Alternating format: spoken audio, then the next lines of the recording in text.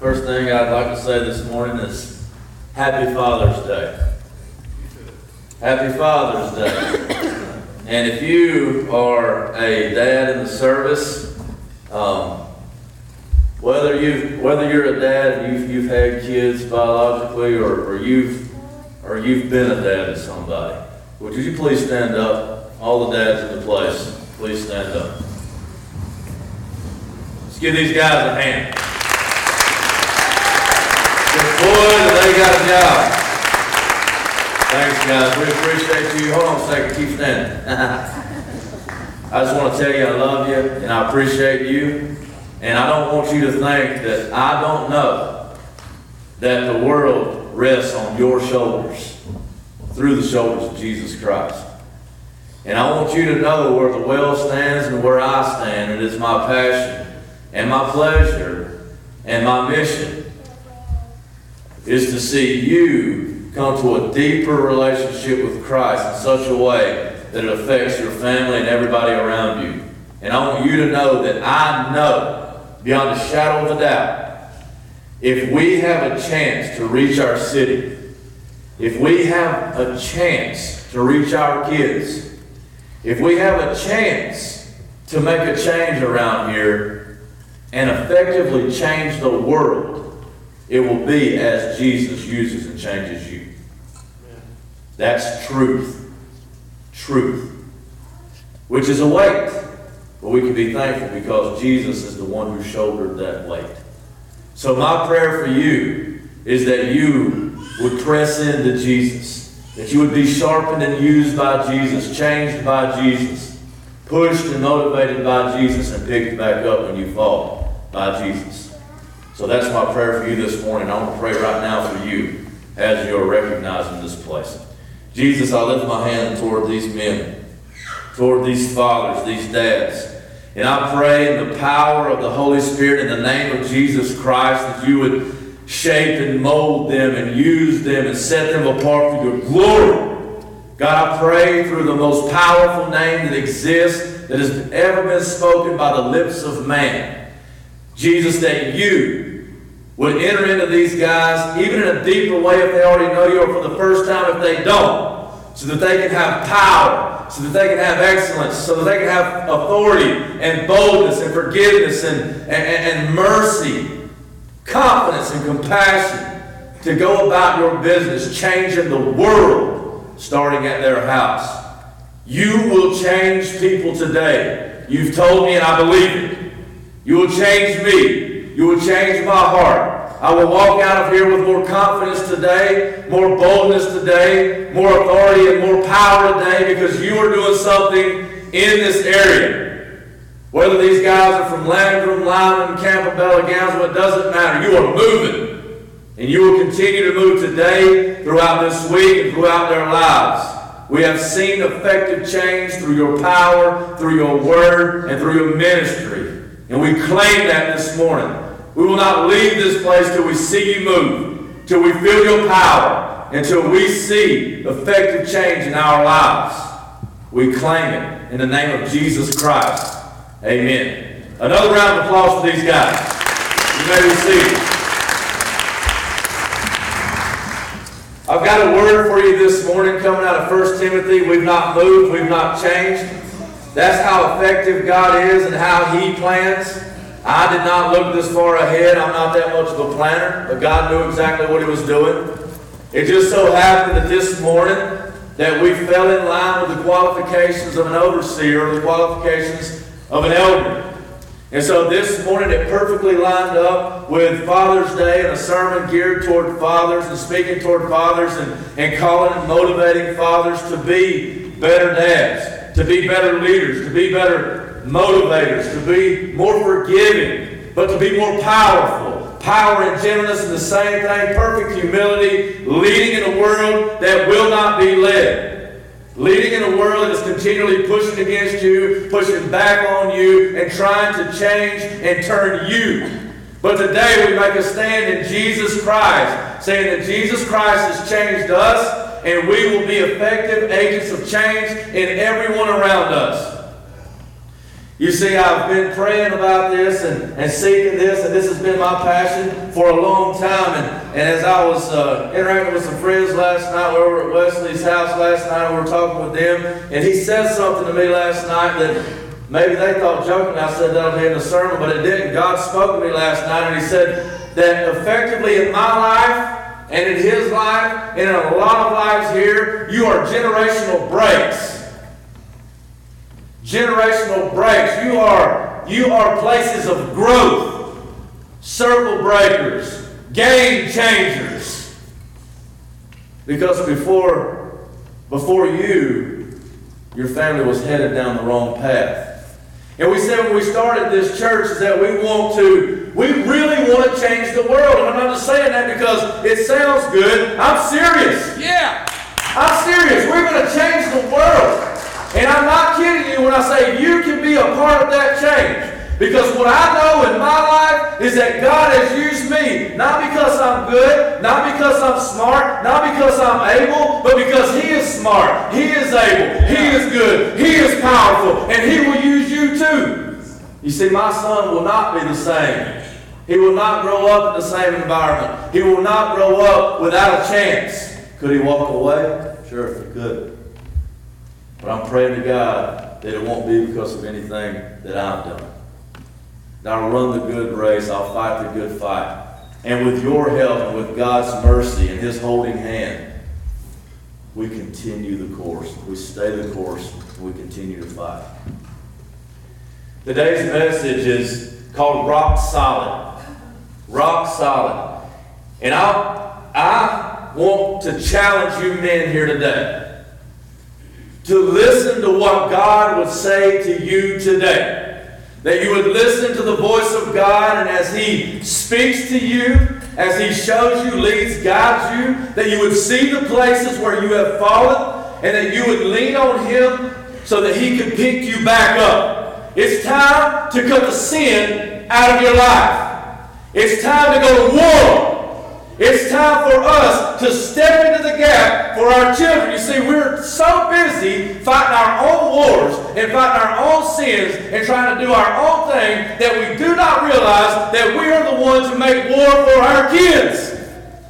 We're so busy with our own sins and our own little battles and our own mistakes that we completely leave them out to defend themselves. And not only are they stuck with the demons that are trying to fight against them, but they have to deal with our demons as well. Enter in through Jesus Christ. Secure the victory because it's already won. Put that bad boy to death and then go to war for your children. Listen to God today. Listen to what He might say to you. At the end of this service, you be ready to repent. To repent from your sins. To repent from times that you've been a coward. To repent from times that you've went the wrong way. To repent of times that you've dropped the ball. And come in to a closer walk with Jesus Christ so that you can stand tall. It's all about Jesus. I'm not telling you that you need to shape up and make sure you do right. I'm telling you to rely on Jesus. And He will make you into the warrior that you never even thought you could be. This is not a game. This is not play. This is not a hobby. We're seeking change here. Real change that effectively lasts a lifetime. Let's get into the Word of God. 1 Timothy chapter 3. This is talking about the qualifications of elders, pastors, overseers. All those words are synonymous. They're interchangeable. And so you might say, well, what does this have to do with dads? This text, this set of scriptures right here is talking about what a man needs to look like, how a man needs to act, how he needs to walk, how he needs to carry himself in order to be considered for the office of elder, for the office of pastor, for a lead position in the church. And what he's going to say at the beginning of the scripture is that anyone who seeks this office seeks a noble thing. Bottom line is, not all of you will be called to be pastors. Not all of you will be called to that position. But every one of you are called to be qualified. And I would say, look at your life today. Look at the Scriptures. Let it be a mirror to you. And you need to look at your life and you need to say, God, where am I at? Because a good man will look like this. Every man in this place may not be called to be an elder, but you should be qualified if God ever did call. You need to be a good man. You need to have character. You need to have authority. You need to lead your family. Can you say that? Can you say that? If you cannot say that, your family is hurting. But to be able to say that is a step away. A step of faith that would cry out to Jesus and say, change me because I'm helpless without you. The text says, 1 Timothy chapter 3, starting in verse 1. The saying is trustworthy. If anyone aspires to the office of overseer, he desires a noble task. Therefore, an overseer must be above reproach, the husband of one wife, sober-minded, self-controlled, respectable, hospitable, able to teach, not a drunkard, not violent, but gentle, not quarrelsome, not a lover of money. He must manage his own household well with all dignity, keeping his children submissive. For if someone does not know how to manage his own household, how will he care for God's church? He must not be a recent convert, or he may become puffed up with conceit and fall into the condemnation of the devil. Moreover, he must be well thought of by outsiders, so that he may not fall into disgrace, into a snare of the devil. Depending on how you break it up, we have here roughly 13 qualifications of what I'm going to say a good man. A good man. Now, if you've been here at the well for any amount of time, you know that we are not legalistic, that we understand that it's not about pursuing a certain type of life or regarding a certain set of rules so that God might grant you access to Him. We do not believe in works-based salvation. We don't say, do these things so that God will love you. We say you fall into relationship with God, you fall into love with God, you give Him your life, and then He will start to shape and mold you so that you look a certain way. So that the law of God is not a set of rules by which we enter into a relationship with Him, but it is a description of one who has entered into a relationship with Him.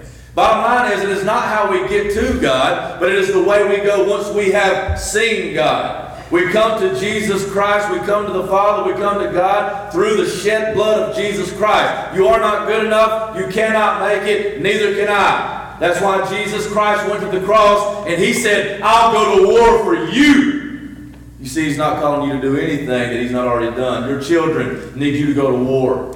Your children need you to understand your weapons. Your children need you to stop playing games. Your children need you to see Jesus, be changed by Jesus, and to never relent again. To move. Go to war. Jesus went to war for you. What I want to do is I want to go through these qualifications. And I'm not going to spend a lot of time on each of them, but I want to hit each one of them. And I want to give you a brief understanding of what that means and what God is looking for as evidence in your life that He is interacting with you, that you are walking with Him, that you are talking with Him. And what I would say is that some of you already know off the word go that you're not where you need to be. Because you know that you don't do warfare, that you just go through the motions. We say here continually that we need to live life on purpose. How many of you are letting life just slide by? How many of you are training? How many of you are studying the enemy? How many of you are looking for gaps so that you can make a break? Sharpen your sword, young soldier. God is about to use you. If that's you, as we walk through this thing, I want you to continually pray. What I want you to do is continually pray. And I want you to say, God, show me my error. And God, show me your glory. Show me my error and show me your glory. And if you're here today and you know Jesus and you're fighting a good fight, but it seems like Satan is getting the best of you, then what you pray is, Jesus, show me my error and show me your glory. It's all about Jesus Christ. It's all about the glory of Jesus Christ.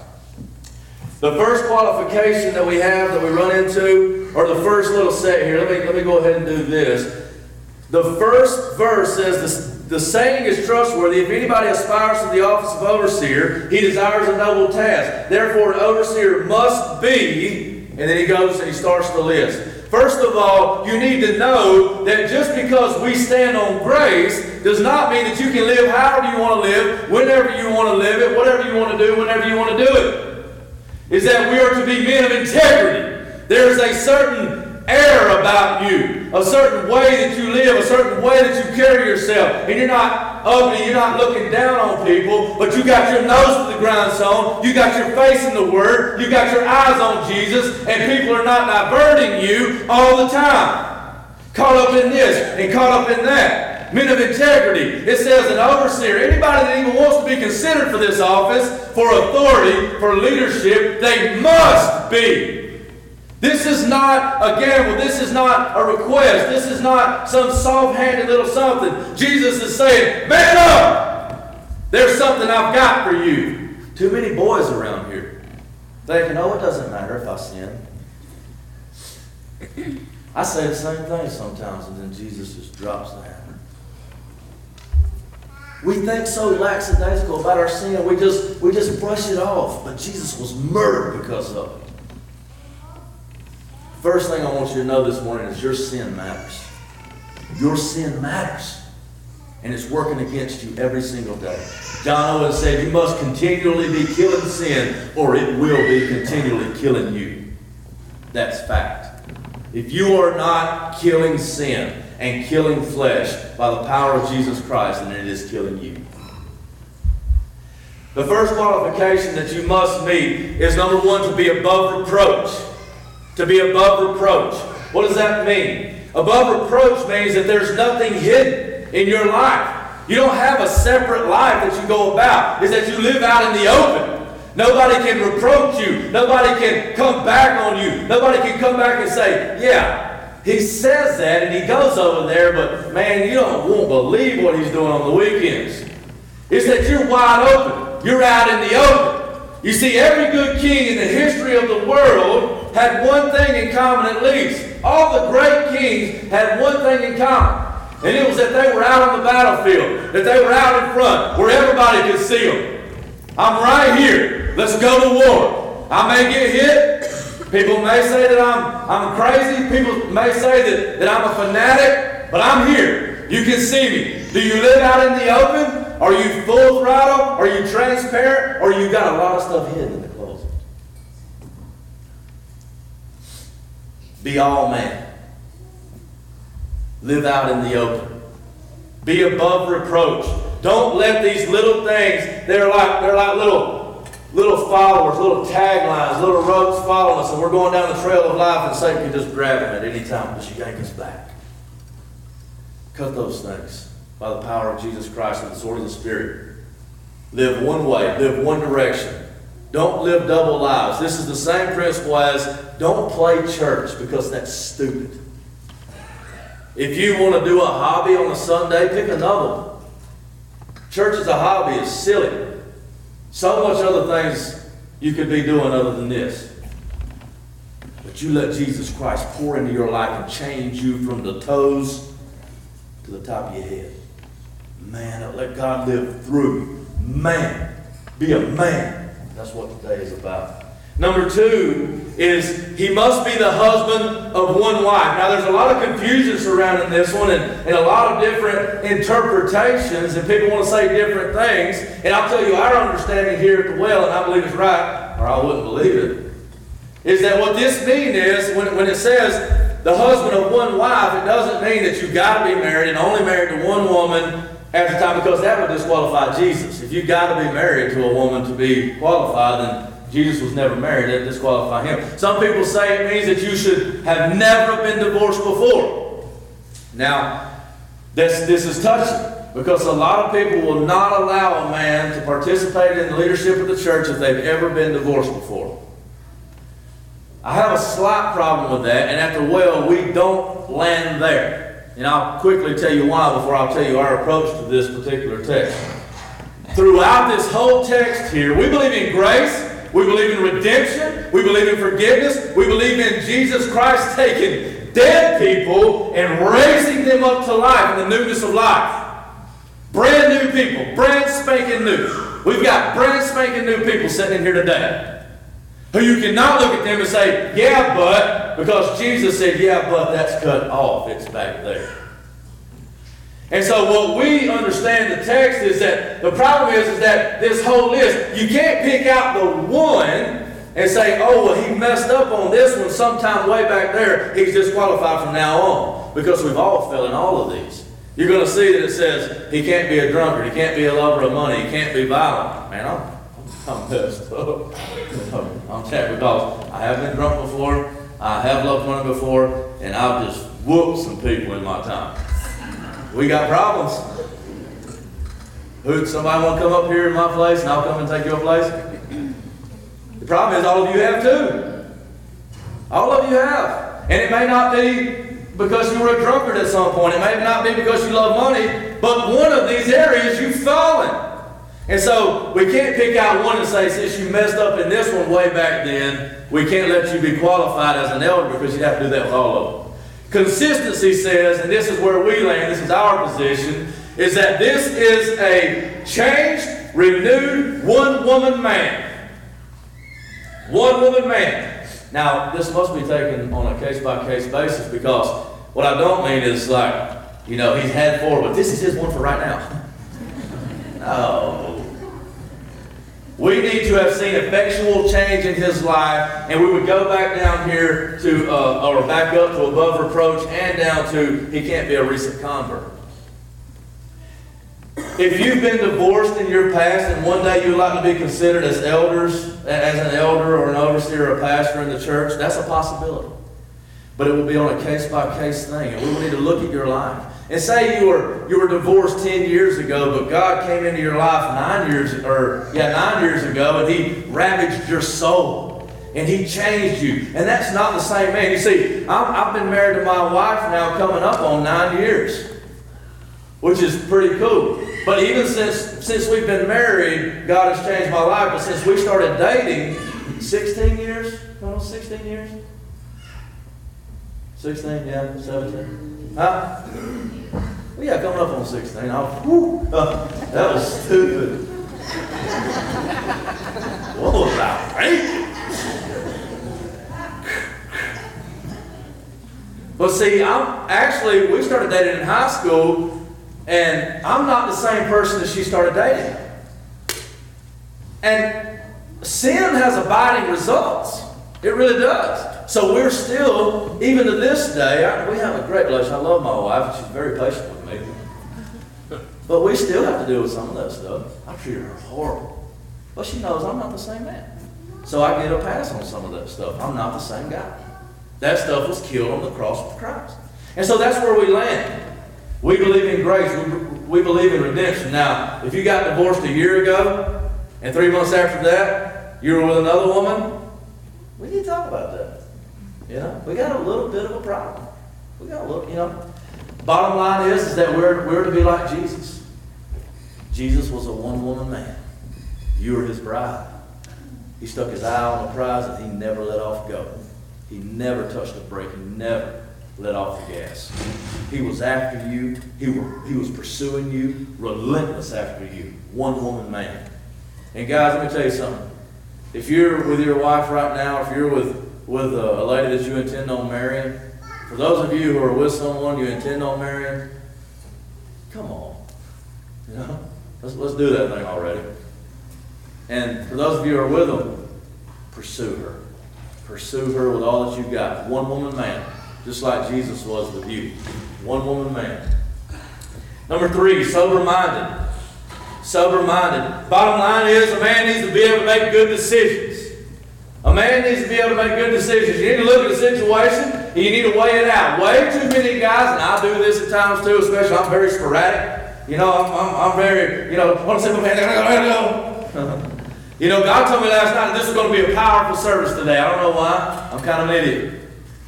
But God told me it's going to be a powerful service. I get here this morning, it's like the enemy comes in, right hook, left uppercut, right uppercut. I'm like, what what's going on?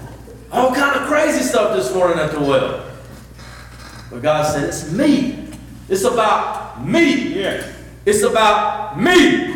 It's about Jesus.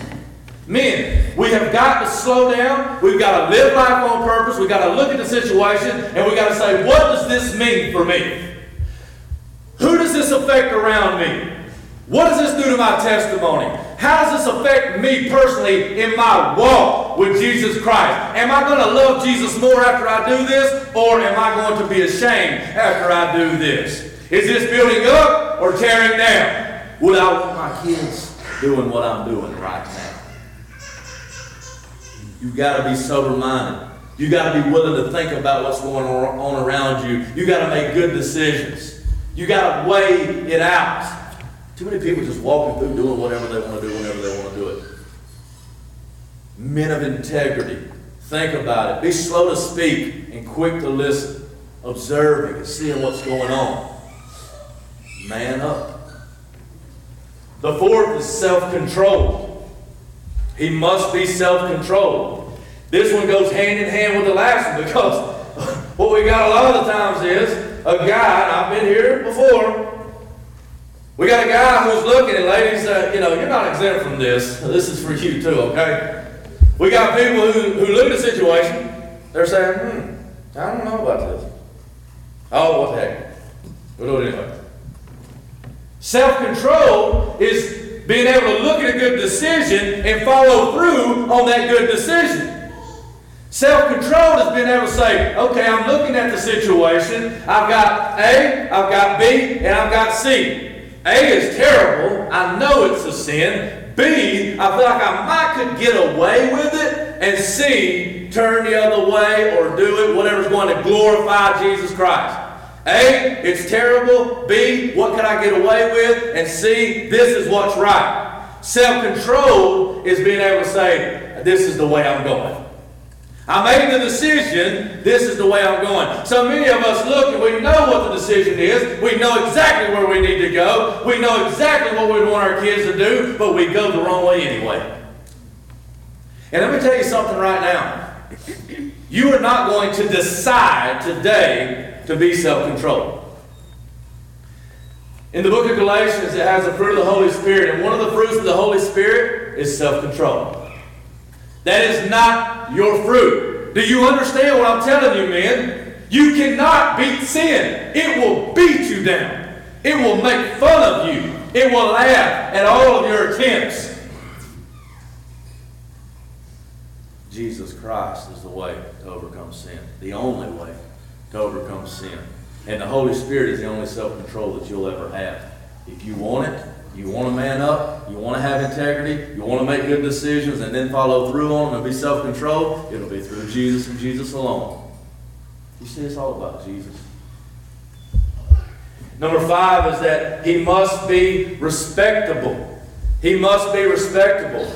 So many men want respect. They want respect. They want respect, but they're not respectable. They're not respectable. I deal with this sometimes at my work. I have people who want to go to work for me, or they want to talk to me about this or about that, or want to have input on this, or want to have input on that. I'm all about sharing the workload. I'm all about trying to delegate responsibilities to other people. And I love it when a respectable man who has integrity and character and is trustworthy comes up to me and says, what can I do? I'm like, I've got a list.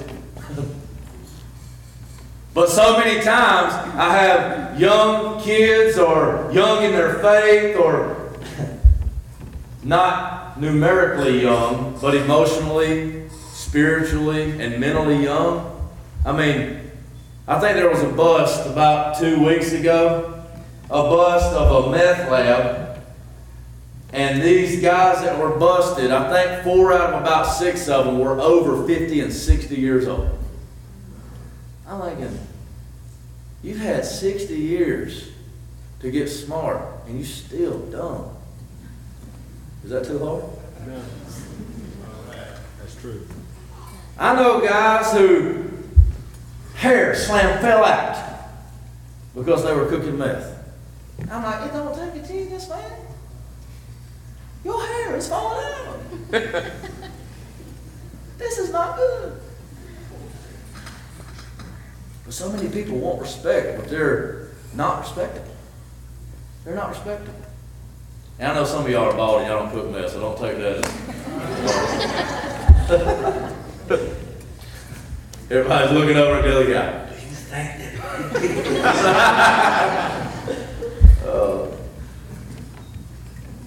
Be respectable. You know how you, look, we do this all day long. You know how you be respectable? You enter in through the victory of the most respected man in all of history. Even by his enemies. Even by his enemies. This is not rocket science. Get in the Word of God. Plant your feet in Jesus Christ. Give your life to Him. Submit. And then you stand into the authority that belongs to Jesus. Don't you know He's the baddest man that ever touched the face of the earth? And He's looking at you saying, want to be on my team? You can have my power. You can have my victory. You can have my boldness. You can have my authority. And you're like, I don't know. Come on, guys. And for those of you who have already stepped into a relationship with Jesus Christ, let's go farther. Let's go harder than we've ever gone before. Because your city needs you. Your kids need you. And look at the people around you. You are being used by God to change the world. And I look at my son, and I know, and nobody can take it away from me. Nobody can take it away from me that God has used me to partly change the world. I look at my son, and I know nobody can take that from me. Amen. Because that's what Jesus has given me. Guys, it's time for us to link arms. It's time for us to stand up. It's time for us to go after it. Start living life on purpose. Number 6 is that he must be hospitable. He must be welcoming to strangers. Now, there's a certain level of discernment that needs to go along with that as well. We need to be able to understand and discern, okay, this person needs this much from me, and it's okay for me to give it. This person needs this much from me, and it's okay for me to give it. But you've got to understand that as a man and as a woman, you only have so many yeses. You only have so much money. You only have so much time. And so we must be balanced. We must be balanced in all of these, but we must be balanced in this one as well. You need to help people. You need to love people. You need to spend money on people. You need to pray for people. You need to be welcoming into your home, and you need to accommodate and seed a lot of that. But what you don't need to do is put your family out so that you can bring a stranger in. Be well-rounded. Give. Yes, give. But don't give. So many times, and this applies most heavily to me and to Wesley and to Martin, to Hamilton, to those of you who are ministering here, to those of you who are in leadership positions, and some of other ones of you out there too are very generous. You've got to be careful. You cannot give so much away. One of the most astounding things I ever heard, and I never thought about this before, but I heard a guy speaking and preaching, and he said, you only have so many yeses. You only have so many yeses. And the more yeses you give out, the less you have. So once you run out of yeses, because you only have so much time, you only have so much energy, and once you run out of yeses, you have to start giving out no's. So the more yeses I give out to this person, the more no's I have to give to my wife. And we need to give yeses. We need to pursue. We need to be generous. But we need to make sure we hold on to enough yeses that we can give our wife and our kids and those around us a lot of yeses too. You can't give away too many yeses, but we must be hospitable. Number 8, he can't be a drunkard. He can't be a drunk. That's kind of understandable. You ever say, I think you need to meet Jesus? That don't work very good. Call your Lord, let me tell you about him. That's it. Last I checked, that did not work at all. I don't know. Jesus can use anything, right? God is all powerful. Somebody got saved with that. I doubt it. You know what I'm saying? Very highly unlikely. This is not just talking about alcohol. This is just talking about addiction. You don't need to give yourself to something that's going to control you and take you to a place that you don't need to be. In your mind, in your actions. Alcohol lowers your ability to make good decisions, to be sober-minded. It affects your ability to be self-controlled. Now, I don't have time to go into this here, and nor do I have the energy at this moment right now. Drinking alcohol, nowhere in Scripture is said to be necessarily a sin. It's always talking about being drunk. The problem is that you give yourself away. You give your mind away.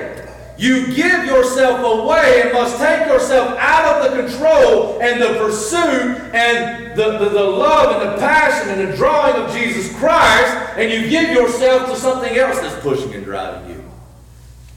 It's just like anything else. A lot of the times, a lot of things are amoral. It's neutral. It's not television isn't necessarily a sin, but it can very easily become a sin to just ignore your family and watch television all day long. To never pick up your Bible, but continually watch shows that, quite honestly, are just stupid anyway. We are not to give ourselves away to these things, whether it's passion, whether it's drugs or alcohol, whatever else it might be.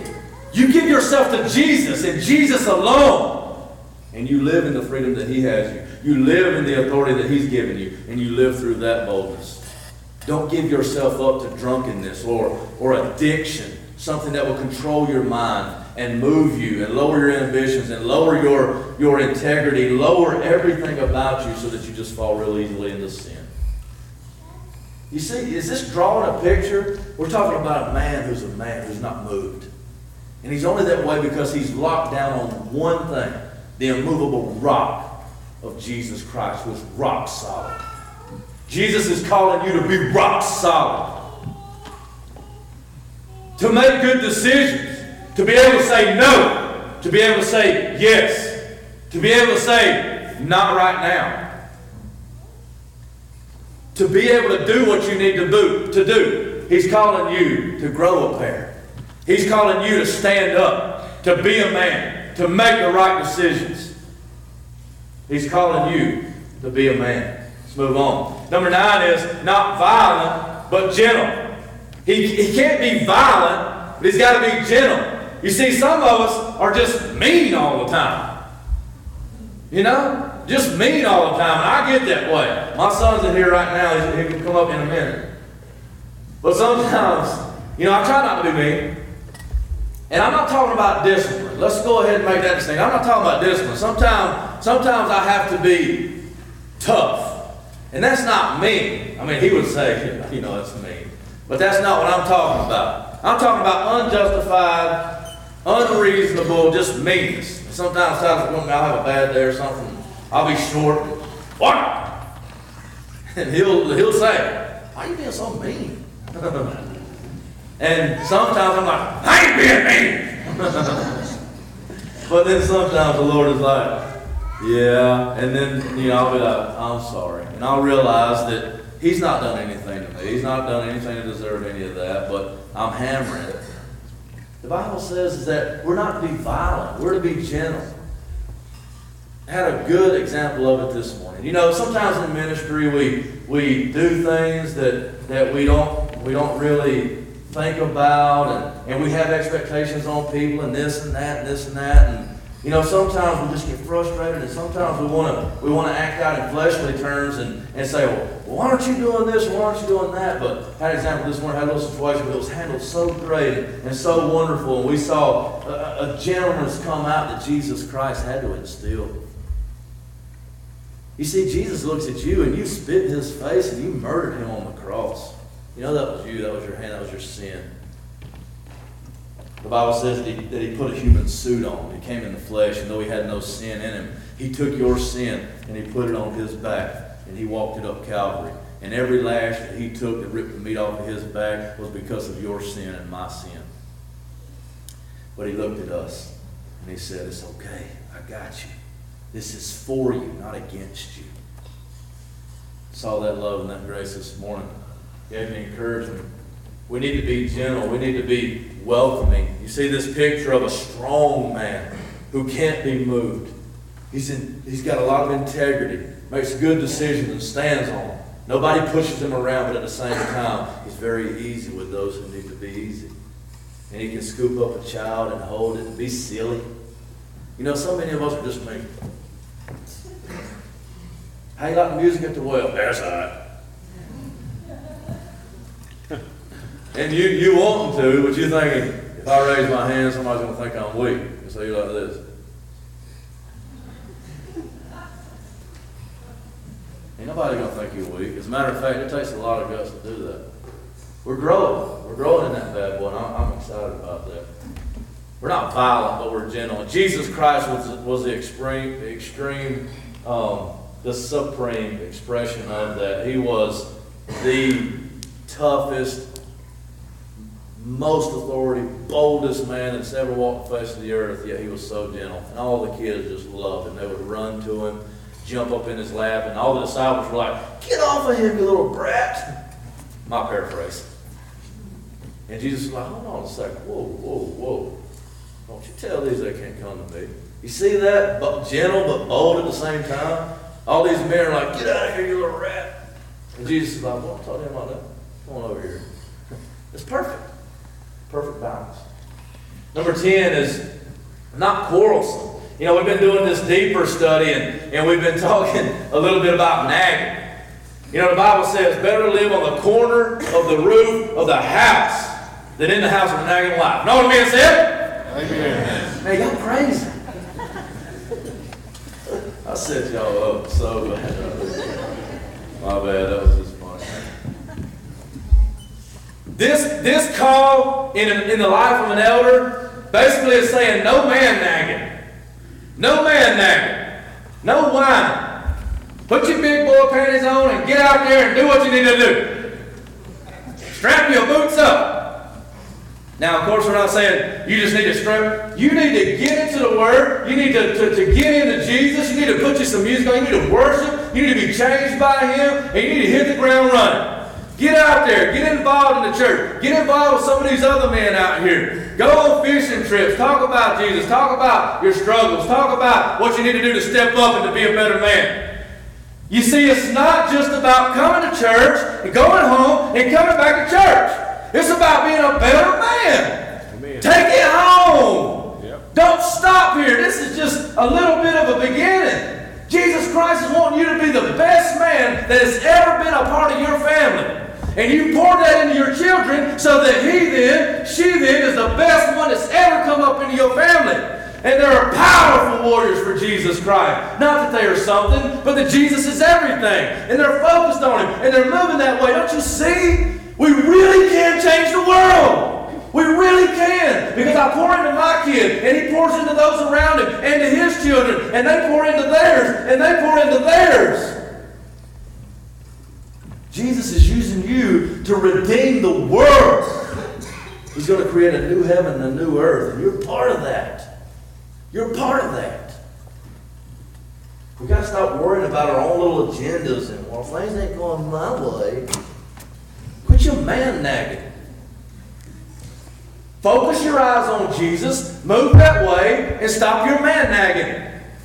I want to use that. That's the first time I've ever heard that. Man nagging. No whining, Miss Prius. You know, it's just time for us to man up. Me too. I got a lot of work to do, fellas. But I'm looking for you to sharpen me, and I'll sharpen you. I'm looking for us to enter into this battle together with Jesus Christ in front of us leading the way. He must not be a lover of money. Must not be a lover of money. This really ties back to the drunkard part. The bottom line is you can't be so wrapped up in one thing that it takes your focus off of everything else and it hinders you from doing the work of God. You can be addicted to money just like you can be addicted to liquor or wine or beer or whatever, drugs. You can be addicted and it will completely rob you of your ability to be used by Jesus Christ. You see, the problem is not necessarily these things, because money's not bad. The Bible says that the money is a root to all kinds of evil, but money itself is again, it's neutral, it's amoral, it's neither here nor there. Money can be used for great things, just like televisions, and it can be used for great technology. My note is right there, not a lover of money. Where's the sub note? Technology. You can't be so wrapped up in it that it's just consuming you and leading you and directing you so that you're not being used by God. You can't be greedy. Me. That was pretty good, wasn't it, Wesley? I was not planning that. It was on pitch. Good. Was it on pitch? Yeah. You can't be consumed and pulled that way and drawn that way. You got to be freed up by Jesus Christ to live your life. You see, if Jesus is your Savior, this is money being a functional Savior. Alcohol being a functional Savior. I can't last. I can't be happy. I can't be fulfilled unless I have money. Or unless I have alcohol to dull my pain. Unless I have drugs to dull. Unless I have sex to make me feel worthy. Unless I have a boyfriend to make me feel this or make me feel that. Jesus Christ is the fulfiller of your life, not those things. Go ahead and come on up, Titus. If I were you guys, I would take a look at my life. This is what I need to do. This is what you need to do. We've got to look at our life and we've got to say, what is the controlling factor in my life? What do you live your life for? What sways you? What moves you? What causes you to be who you are?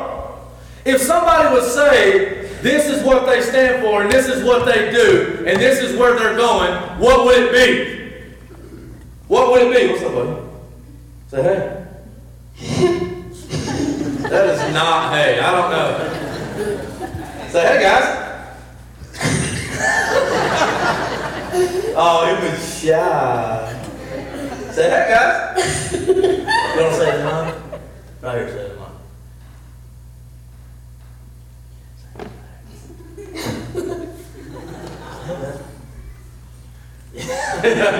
They could not hear that. Go ahead, say that.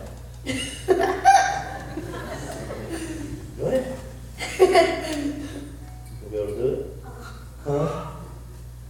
Listen, you cannot give away what is steering you and guiding you being Jesus, because He is the only one that leads straight. He is the only one that makes your path straight. He is the only one that leads you to be the man that you need to be. To enable you to look at your child and say, be like me. Not because you're great. Don't make any mistake about that. I know you're flawed. I know that you failed. But if you understand it's not about you, not only is it not about you when you have to lead and push that way, it's not about you when you fall either. It's about Jesus Christ.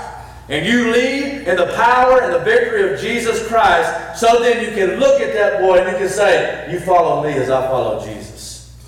Do not be led by anything else. Be led by Jesus. Now can you say, hey guys? It's okay, go ahead. Hey guys. Yeah! Woo! Okay, you go sit down. Mom, thank you. The next part, and what Titus is going to help, this is Titus. This is my oldest son. He just turned 6 years old. And so Titus is going to help me today. He likes to help me to preach sometime. And told him he can help me today since it's Father's Day. And so he's going to help us with our next point. The next point is that you must be able to manage your own household well. If you cannot manage your own household, how in the world can you ever expect to manage the household of God? You got to lead your family. You got to be there with them. You got to lead and you got to submit to God so that you can be used by Him in order to lead them to the place that they need to be. You got to. Without Jesus Christ, you're going to be leading in your own direction, which is never the right direction. There's a way that seems right to a man, but in the end, it leads to destruction. So you want to help? All right, you tell them about leading God's family. can do it, Titus. You can do it. It's for Jesus.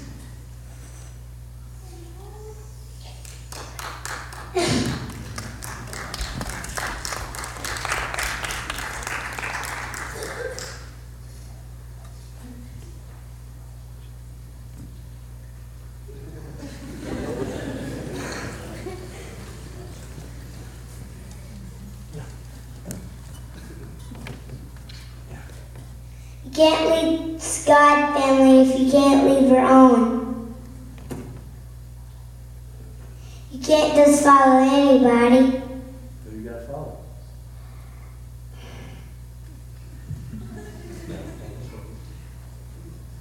You gotta follow those who follow Jesus. Amen.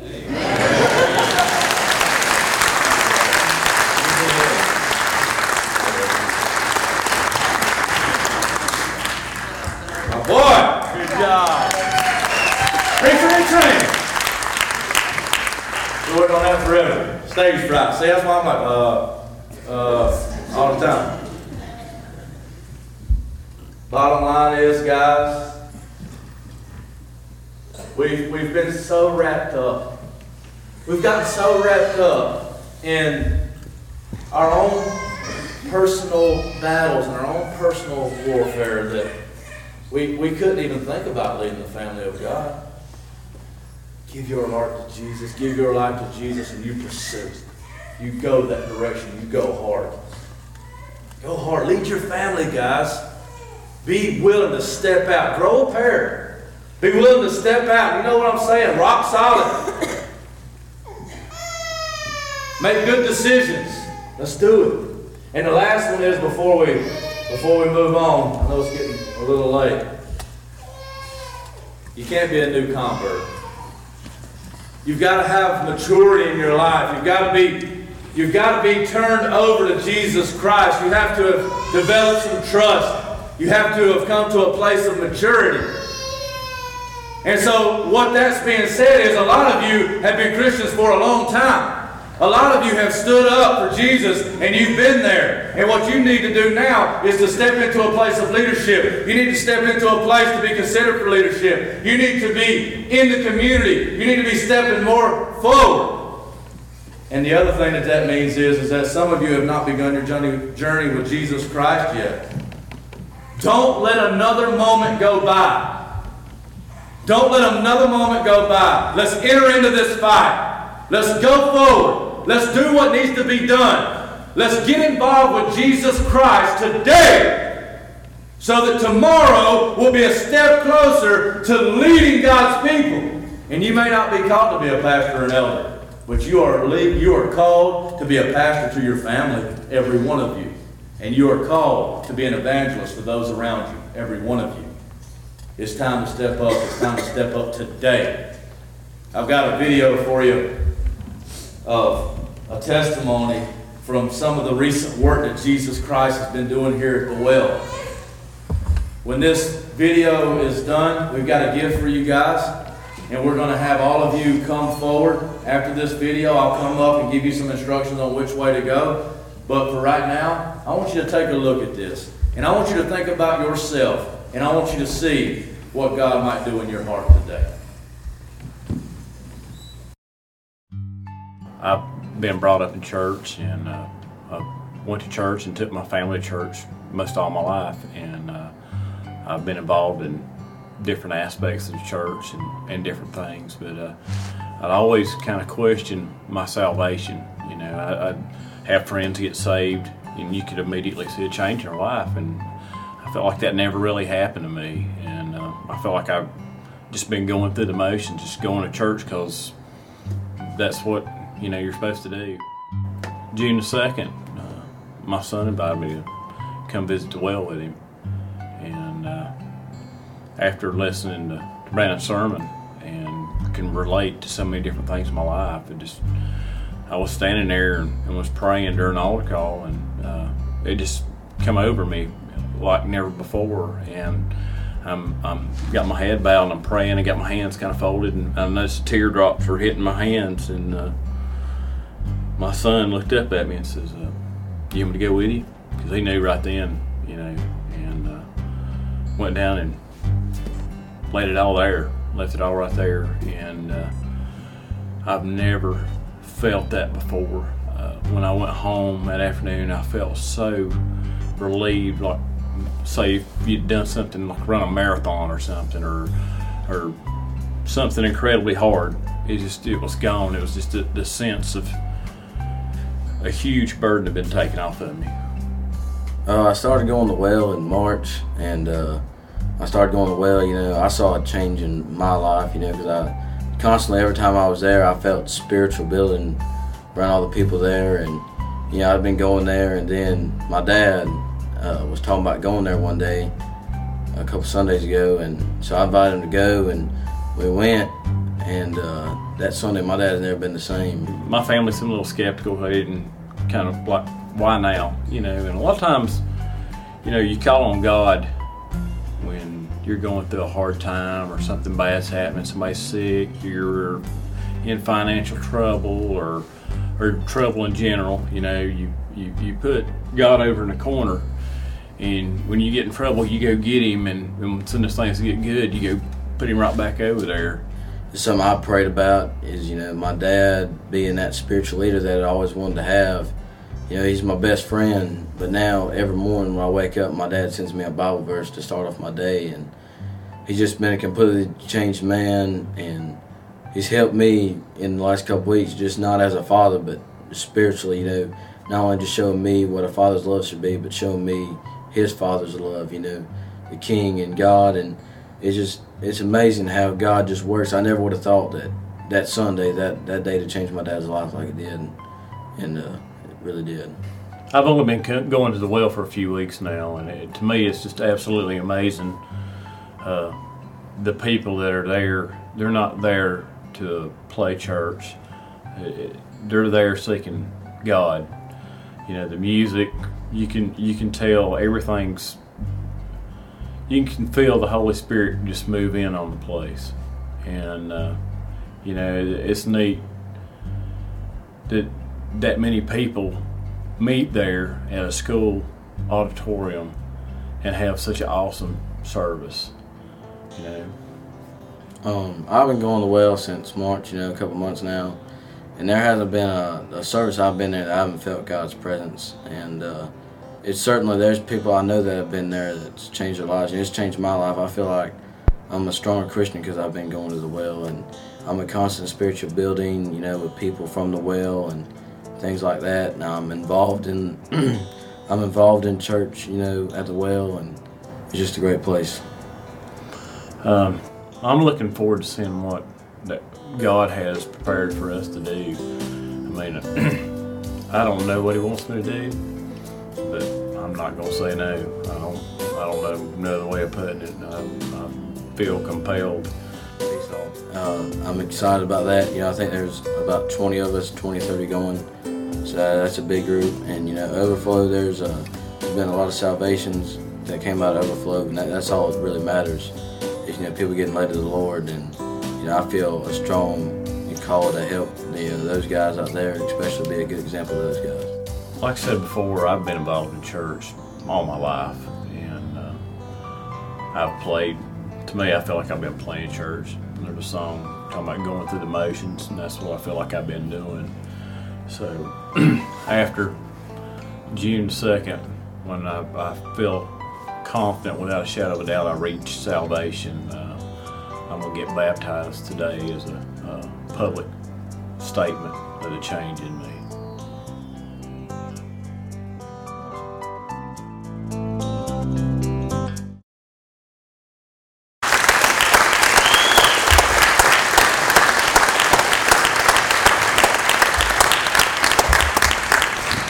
That's what I'm talking about. That's exciting to me right there, because Terry's just one. I go around the room and I see others that I'm talking to that are coming to me and they say, my life's not been the same. I want to give God my life like I've never given Him my life before. Living in the South, you know, everybody says, yeah, I know Jesus.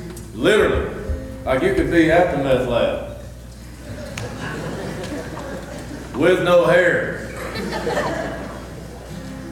But there's a difference in knowing about Jesus and being radically transformed by Jesus. I want to have all the men come forward, and if you will, like the mothers did on Mother's Day, come out into the aisles and swing around and come down the walls. We got a gift for you.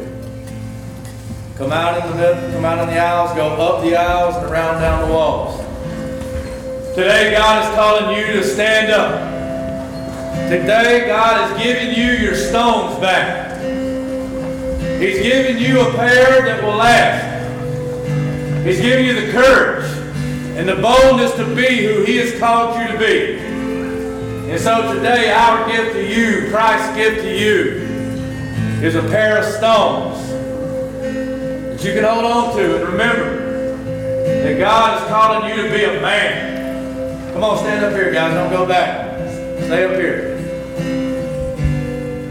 He's giving you your stones back. Rock solid. To be able to stand in the gap. To be able to go to battle. To be able to go to war. For your children. For your wife. I want you to look at that pair of stones in your hand. And I want you to realize that Jesus Christ is calling you to a place that you've never been before. To make decisions that, quite honestly, are hard. They're not easy. To be above reproach. To not ever be a drunkard. To be a one-woman man. To be respectable and hospitable. Not a lover of money. To lead your family. See, what you need to realize is that Jesus Christ is that man to which you must be going. And He has raised His arms high and said, if you will come to me, and I'm talking to you, man. He said, if you will come to me, I will give you strength like you've never seen it. You see, I'm but a man. These are just, Wesley's just a guy. You are just a guy. Jesus Christ is the God-man. He was a one-woman man. You were on His mind. He was coming after you. He never relented. He never turned away. And though it would have been good for Him to get a little drunk at the end to numb the pain, He never did. He took the beating without even opening His mouth. Isaiah 53:7 says, like a lamb led before its shears, He was silent. And though they beat Him, and though they were relentless in their pursuit of His death, He was silent. He made the right decision. I am asking you today, and this is our invitation today. My question to you is, who here will make that decision for Christ today? Who here will say, I am set apart by Christ, and I will never turn around, I will go to war? Who will be the first? There's one. Amen.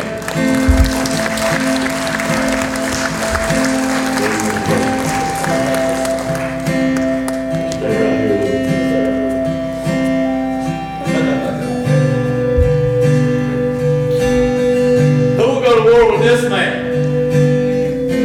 Who will go to war with this man for their kids and to help him with his little girl?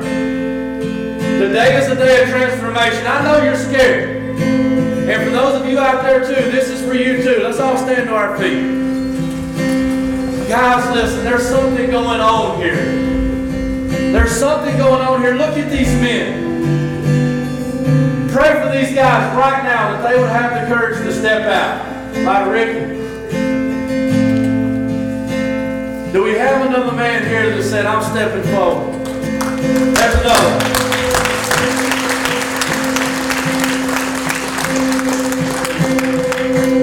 Praise God. Is there another?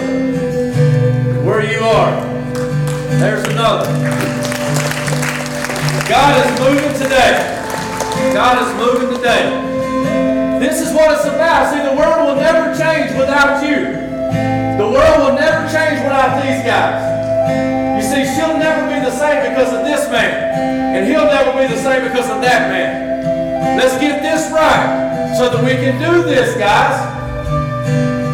I'm not going to keep you here all day. We're about to have some who are going to get baptized here in a minute. I make a plea right now with you. We've got men standing here who have lowered their guards. Come on up here, son. Here's a man right here who gave his life to Jesus last week. These men are stepping out. I make another call. It's today, the day of your salvation. There's a man right there. God is moving here today. Woo! Look at these guys. These are men. These aren't boys, these are men. These are men down here. World changers. World changers. He's doing it, guys. He's doing it here at the well.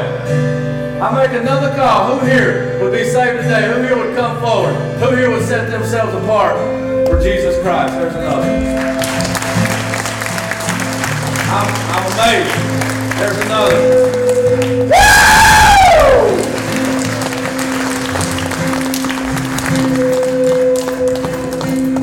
Love my soul too. Look at that.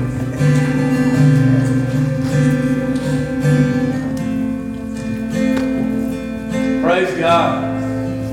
Praise God. Praise Jesus. Who else? Who else?